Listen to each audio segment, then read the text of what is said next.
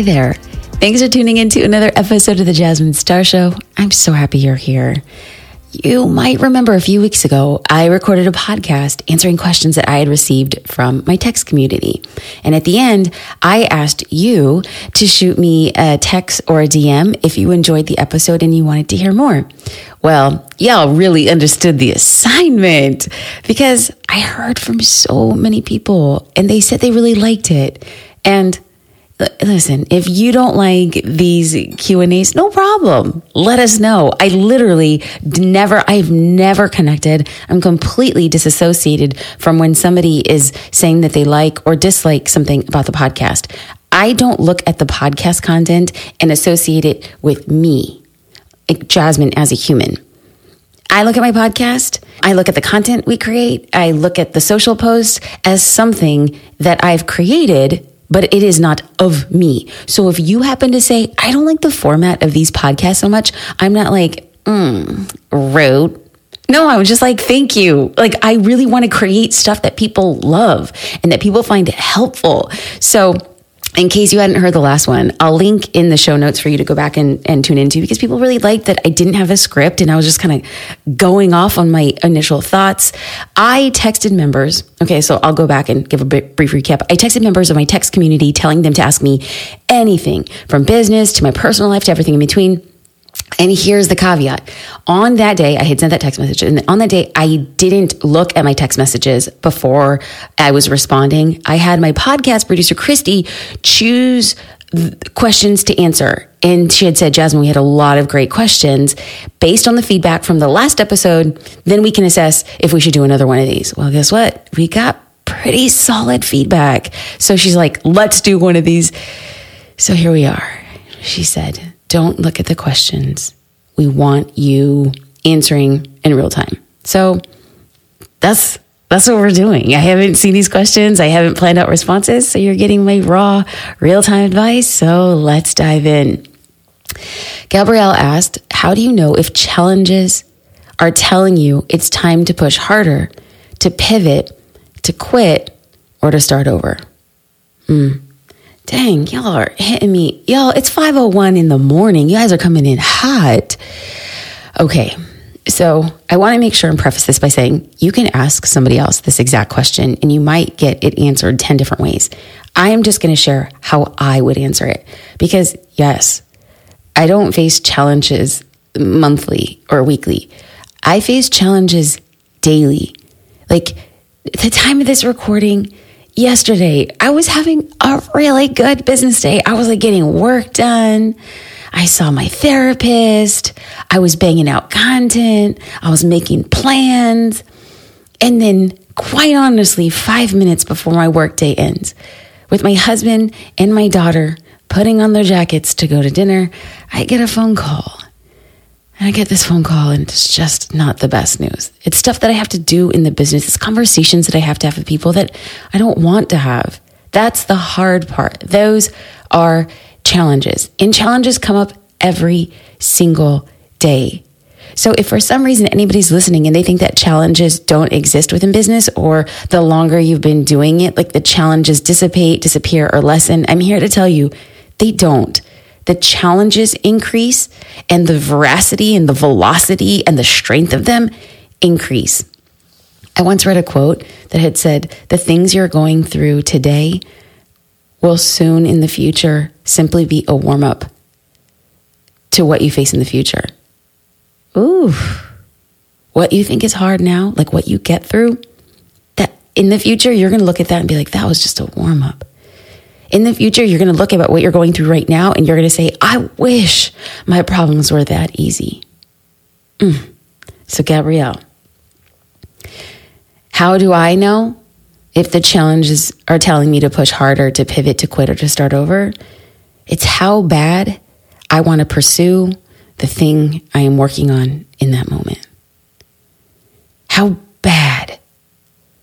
How much do I ache to make the thing I'm working on successful? Because that is in proportion to how willing I am to sit in the suck of the challenge. Now, there have been things. There have been plenty of things where I just didn't know if I really wanted it. And so when the challenges presented themselves, I was like, listen, I don't want it. This ain't worth it for me. So that's the core of my answer, Gabrielle. How bad do you want the thing that you're working on right now? And how long are you willing to sit in the suck of the challenges and find a way to make it work?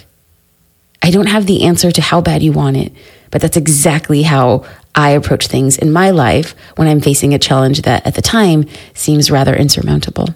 I wish you the best. Keep your head up.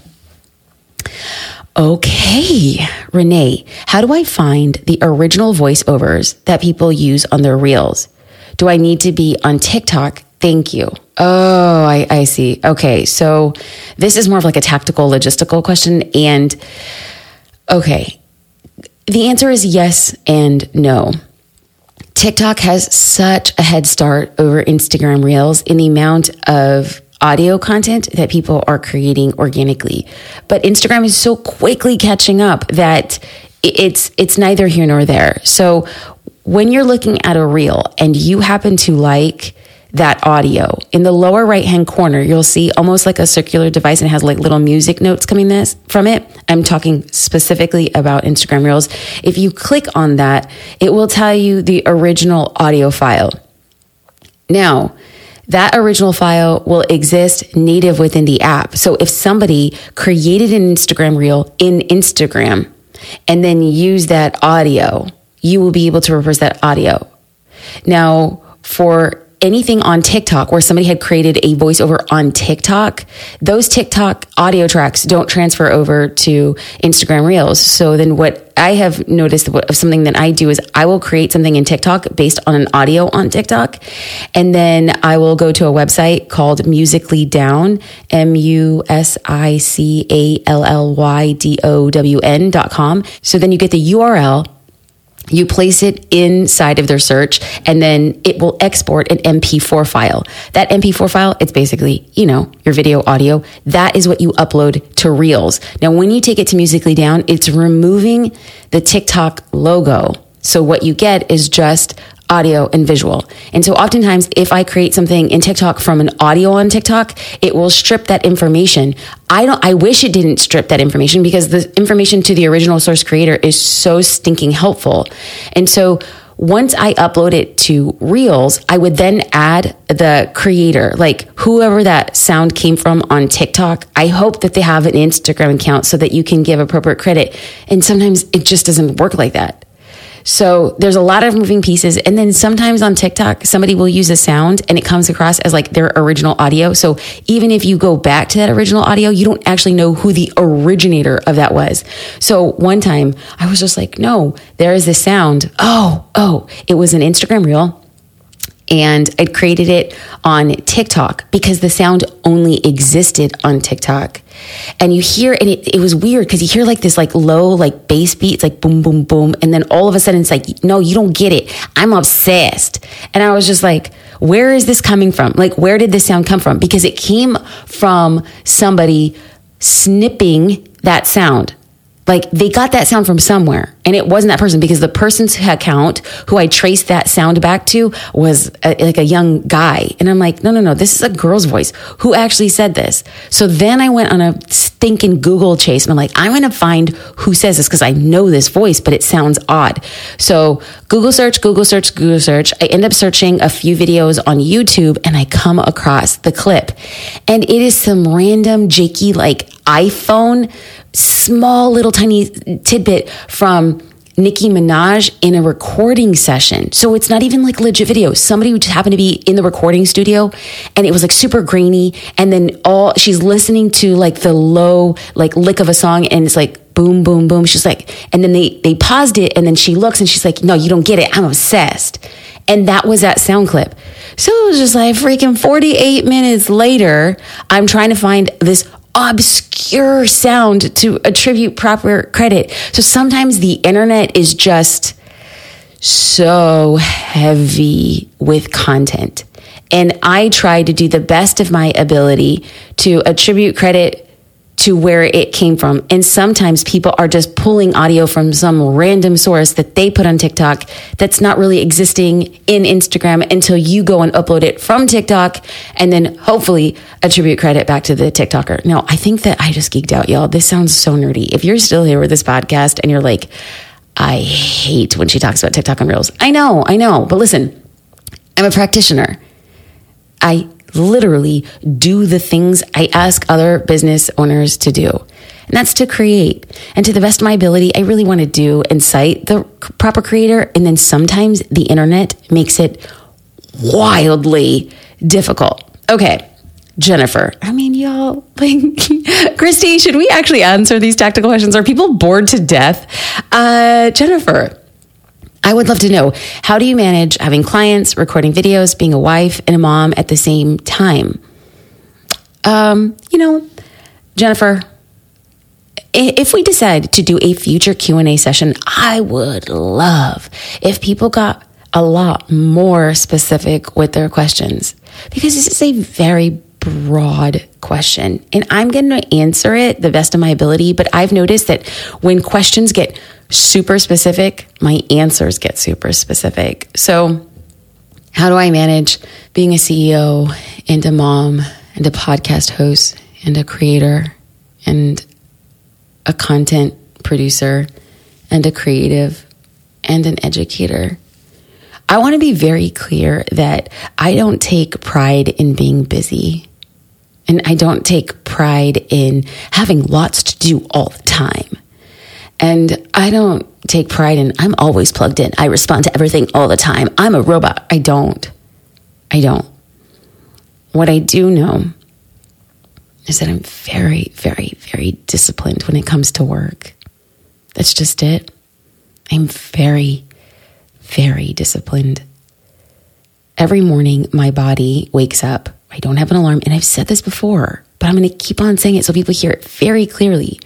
My body wakes up at 4:30 in the morning. Do I think everybody needs to wake up at 4:30 in the morning? No, not at all. That's when I wake up. And that's when my mind is firing at maximum capacity, which is when I like to record my podcast. I wake up at 4:30 every morning. I pray, I read, I meditate. I just have some me time with no digital devices. I have coffee. Speaking of coffee, hang on. Let me have a little sip. I make myself some coffee. The house is dark and quiet, and I just get to work uninterrupted. So how do I balance all of that? I have a Google Calendar that has everything I need to do that day. I have tasks. We use a task management software called Asana. Everything that is related to what I need to do on that day is in Asana, and there are times associated with those tasks.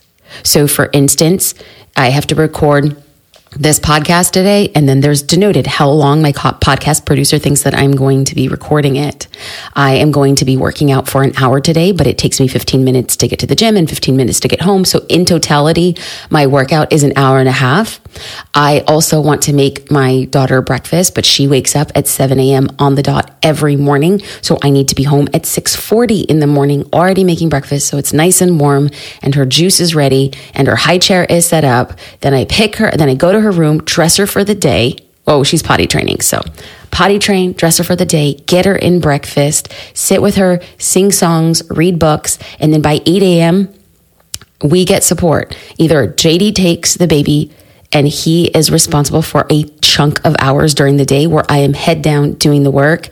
If he is busy and I am busy, then we either bring in a family member or a babysitter to help lift the load. I am a working mom. I am not a mom who works. During standard business hours, my priority is to work. Now, this decision is not for everybody, and it's not even like a capacity for a lot of people. I know that getting support from our families, I know that getting support from babysitters, I know that that's a luxury. I know that. I also know that I had a child later in life, and having a child didn't work out the way that we expected. So we had a few years to save money and actually have conversations around what our work life was going to be. And so as we got into the adoption process, we had conversations of understanding that I want to work from home and I want to work in the home where my daughter is. Whether I will be responsible for her needs during standard working business hours, that's not my priority during standard business hours. Now, there are times where I'm in a meeting and my daughter comes in, and it's like a Zoom meeting, and she comes in. I do not tell her to leave. As long as she's respectful and quiet, she can come. She can sit on my lap. She shows me her toys. She shows me her books, and I continue on with my meetings, and then she leaves. It's so lovely to have snack time with her. It's so lovely to have lunch time with her. It's so lovely, like when I need a brain break, to go and like read her a book or dance to a song. That's a luxury that I get to have. I also know that I've put in a support structure that empowers me to work like I have a full-time job, because I have a full-time job. Yesterday, I ended my day at 5 p.m. and I did not finish everything I needed to get done. But ending at 5 p.m. was so important to me because I wanted to spend time with my daughter. We had planned to go out to dinner. It's shabu shabu. If you don't know what shabu shabu is, y'all, it's like this Japanese soup where everything is deconstructed and then you just put what you want to cook in the pot. Luna is fascinated with it. She thinks it's like a big adventure. And that was like our top priority. So everything stopped at 5. We went out to dinner. JD wanted to get donuts. I said, no, we cannot get donuts because abs are made in the kitchen. So then we went and I dropped off dinner at a friend. She just had a baby. Dropped off dinner for her, came home, bathed, showered, read Luna her book, had a good dance. We're pretty stringent about her bedtime. Like, she wants to go to bed at 7 p.m. So by 7 p.m., the lights are out. I'm rocking her to bed. And I think, my God, that is the greatest luxury, that I get to rock my daughter to bed every single night. And then I tuck her in. And I had a few things to do. And I asked my husband, I'm like, hey, is it cool? I'm going to go and catch up and work. So from 7:24 to 7:45, I cranked out the remainder parts of my tasks. Then I sat on the couch with my husband and we thought we would like watch TV. And about 10 minutes into it, we're like, this is not interesting. So we went back to bed. I pulled out a book. He had a long day taking care of Luna. So he just crashed out like early. It was like 9:30. I'm reading and I read for like 30, 40 minutes. Turned off the light, got up this morning at 4:30. How do I balance it all? Having a schedule, making sure that I have clear communication with my partner about what's expected of me as a mom, as a partner, but specifically as a full-time working mom from home. And also giving myself grace and prioritizing that there are some days that I can finish it all and there are some days that I can't. And I'm making sure that I'm connecting with my partner about those parameters. Wendy, what was your detailed process to transitioning from your full-time job to an award-winning photographer, and then from a photographer to a CEO of Social Curator? Your detailed process of transitioning from your full-time job. Okay, so let's go back in time. Whoosh. That's my sound effect because we get out here. I actually wasn't working full-time before I transitioned to being a full-time photographer. I had dropped out of law school and I knew I needed a job, but I also knew that I wanted flexibility to figure out what my next big thing was. And so I was working 3 days a week. I was working part-time. And so 2 days a week, I was able to dedicate fully to figuring out this whole photography thing. So 2 days a week plus the weekends. So I was working on my side hustle 3 to 4 days a week, which all things considered is not that bad. So I was doing a ton of practice. I would drive wherever to like intern or get mentored by photographers. I would join free photo shoots. I was part of photography forums. And whenever people got together, I would be like, I want to go. I just want to be around the photographers in the photography world. And that's what I focused on. It took me about a year to fully transition from my part-time job to my full-time career as a photographer. And how I did that was to calculate how much money I was making in my part-time job, which actually wasn't very much at all. However, that part-time job included health insurance. So it wasn't just the amount of money that I was making in a paycheck. It was also the amount of money that I would also have to come up with to cover our health insurance, myself and my husband. So I calculated those costs. And then every time I booked a client, I would put that money into a savings account. And the minute I saved up the same amount that I would make from my current part-time job and the cost of insurance, like the minute I made that, the minute I saved that, then I was like, okay, I'm ready to pursue photography full-time, because as long as I have the money to pay my bills for a year, then I feel good about pursuing this. And I actually, when I think back to who that person was, I'm really proud of her for making a very strategic decision without knowing anybody who's ever started a business, without anybody who's ever paid for everything in their business cash. And that was something that I believed with. My family struggled a lot with money in the beginning. And it's not because they were naive. My father's an immigrant from Mexico, and my mom came from Puerto Rico, and their parents worked, I wouldn't even say blue collar jobs. It's like baby blue collar jobs, like the janitors, the housekeepers, the gardeners. And I don't think that their parents had conversations with them even about money, much less about creating wealth. And so here I was starting a business, not knowing a single person who had ever started a business. And I had a weird relationship with money. And so in my mind, I'm like, I ain't getting in debt. I've seen my parents lose houses. We couldn't afford cars. There was a lot of stuff going on. So I said, if I start a business, I want to pay for my gear in cash. I want to save up enough money so it's not a risk. And that's how I was able to transition to full-time photography. And then the income that I made from photography acted as a foundation for every other business iteration. So I got to sharpen my teeth as a professional speaker because I was getting funded from my photography.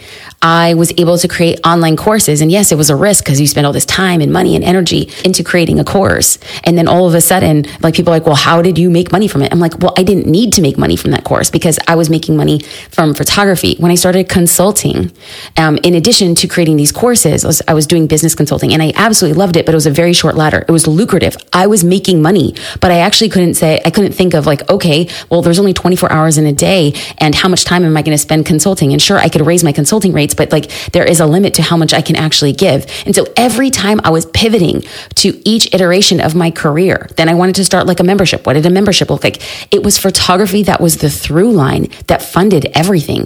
And it was a principle that I had practiced in my part-time job days is, can I save up enough cash to give me the luxury of exploration of a new project without risking safety and security and responsibilities that I have to my family?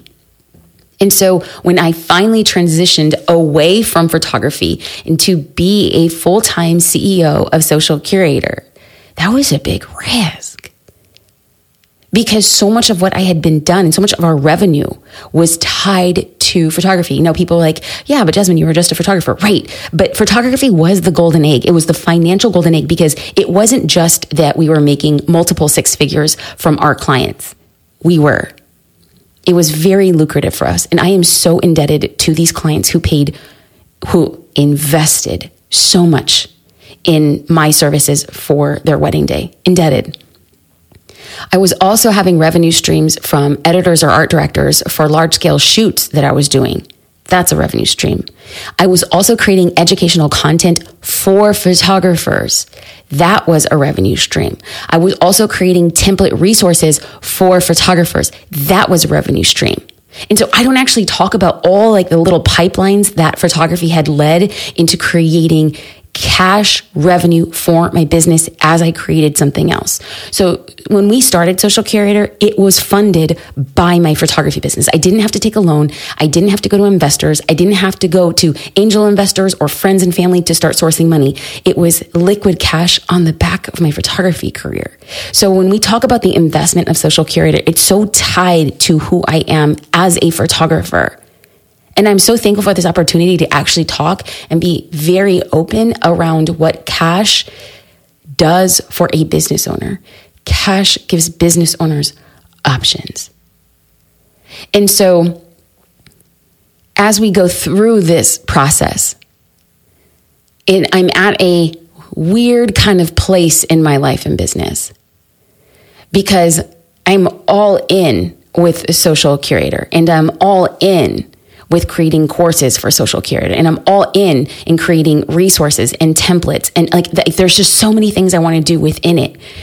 And when you push all your chips in the table, you're kind of like, So let's loop back to that question that Gabrielle had asked when she's like, how do you know if challenges are telling you to push harder, pivot, or quit? And I'm just like, honey, when all your chips on the table, you have one option.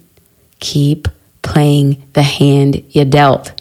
Okay, so Devon, how did you decide between a course or a membership for your paid content? I'm in both Social Curator and Selling on Social, and they're both excellent. About to revamp my course and wondering if a membership model might be a better fit. How did you decide? Ooh. Okay, Devon, I want you to connect, follow, just carefully pay attention to a gentleman by the name of Stu McLaren. McClaren. Stu McLaren. I have learned so much about the defining factor of choosing a membership versus a course. Now, my iteration as a business owner was people wanted more in-depth content around certain topics. And a course was such a great fit for that. And so I started off in the course world, but then I started realizing that I was creating a course around content that always changed. So my early day courses, it was an Instagram, like how to use Instagram for business. It was building a brand and marketing on social media. These were all courses, but social media was changing so often that I had a conversation with Stu and I'm like, I'm always updating this course and it just feels like I'm pouring so much work into a course. And he said, Jasmine, a membership would be such a great thing because membership content is dripped out on a monthly basis and you can change and iterate. So Social Curator started off as a membership and it was such a good decision for my business. However, I realized that the membership was limited because what our users needed was the technology to use Social Curator as a digital marketing agency in their pocket. AKA, people needed tech. They wanted to be able to plan their post and then push their post out. They wanted to be able to create content on the inside of Social Curator and then use that as part of marketing. So we had the Canva integrations when it came to like our Instagram story slides. And so all of a sudden I realized that we needed tech. So Social Curator, at the time of this recording, is not a membership. We are a SaaS company, software as a service. We are a subscription because we're now fully built on our own tech stack and we're going to be iterating. I cannot wait to showcase and share the features that we're dropping in 2022. It's going to be mind-blowing. Like we're an entirely different company. Let's go back to how did I decide? Well, I decided specifically for the content that I was creating, AKA social media marketing and branding resources, was that it made sense for me to drip out content on a monthly basis so that it was fresh, it was relevant, it was valuable, as opposed to a course that kind of stayed stagnant for a year as the platforms were changing. Siva, I noticed you never recommend delegating the whole social media thing to a VA. Why is that? Or could I? So Siva and anybody else who's interested, let me say it very clearly. Absolutely outsource things in your business that are heavy, that you don't have time for, that you don't like. I want to make it very clear that before you delegate anything to a virtual assistant, social media, customer service, content creation, scheduling and planning, anything, you must have a system in place before you turn it over. What I see so many small and medium-sized businesses do is delegate to a social media manager, delegate to a virtual assistant, and then they say, okay, so this is my social media, this is what I do, this is like, we really want to get sales, these are the people that we want to talk to, go. That is not a strategy. That is not a plan. That VA is going to let you down. Whenever I get a business owner who's like, I've tried working with 3 virtual assistants and they're just all so terrible. Who do you recommend? And I'm like, listen, if you've gone through 3 virtual assistants, it ain't them, it's you. It is the lack of vision. It is the lack of strategy. It is the lack of execution. It's the lack of you taking the time to figure out the foundational basis that you need to actually have effective social media marketing. Because just because you're putting out an Instagram post or just because you have an article on LinkedIn, that's not marketing. That's just content out on the interwebs. What are you actually doing? What are the funnels? Who is your ideal client? How do you speak to them? What are the purpose of your post? What are the pressure points you are leaving? What is the solutions you propose? What is the cultivation? What is the DM schedule? Honey, you need to turn everything over to them. That is a clear-cut system. And so I do not just say this for social media marketing. I mean this for anything. In order for somebody to execute on a vision and get results, They must have the plan. They must have the strategy, and they must know how you want it executed. So do I think you can delegate social media to somebody? Absolutely. Absolutely. You better give them the plan. You better give them the strategy. You better tell them who you're speaking to, how you're speaking to, with what frequency, what are the words they use, what are the references that you make, how are you judging, how are you assessing the efficacy of those posts, or are you just getting something out? Is your VA's KPI, key performance indicators, is your VA's KPI like, did you post 4 times on Instagram? If that's your KPI, that's not very good because you could just plug and chug. What is the KPI? What engagement that they're getting? What's the conversion? How many DMs? What funnels did they get put in? We got to get super granular. And on that, so Christy, we're talking about, how long these tasks take. Christy assigned, she's like, I view this podcast is going to be around 25 minutes. And I don't think it's been 25 minutes. Hold on. Let me see how long it's been. It's been 31. Okay. So I'm going to wrap it up. I'll wrap it up so I can stay on my schedule today. Thank you so much for listening to another episode of the Jasmine Star Show. If you have any questions, like business owners, like from the business owners you heard today, ask me by shooting a text at jasminestar.com/text me. There you will get access to getting text from me, and you might just get your question answered in a future episode of the podcast. Again, that's jasminestar.com/text me. I can't wait to hear from you. Until next time, I hope you have a beautiful day, and I will I'm going to say it's going to be talk and text. So I'm going to talk to you soon. Have a good one. Bye.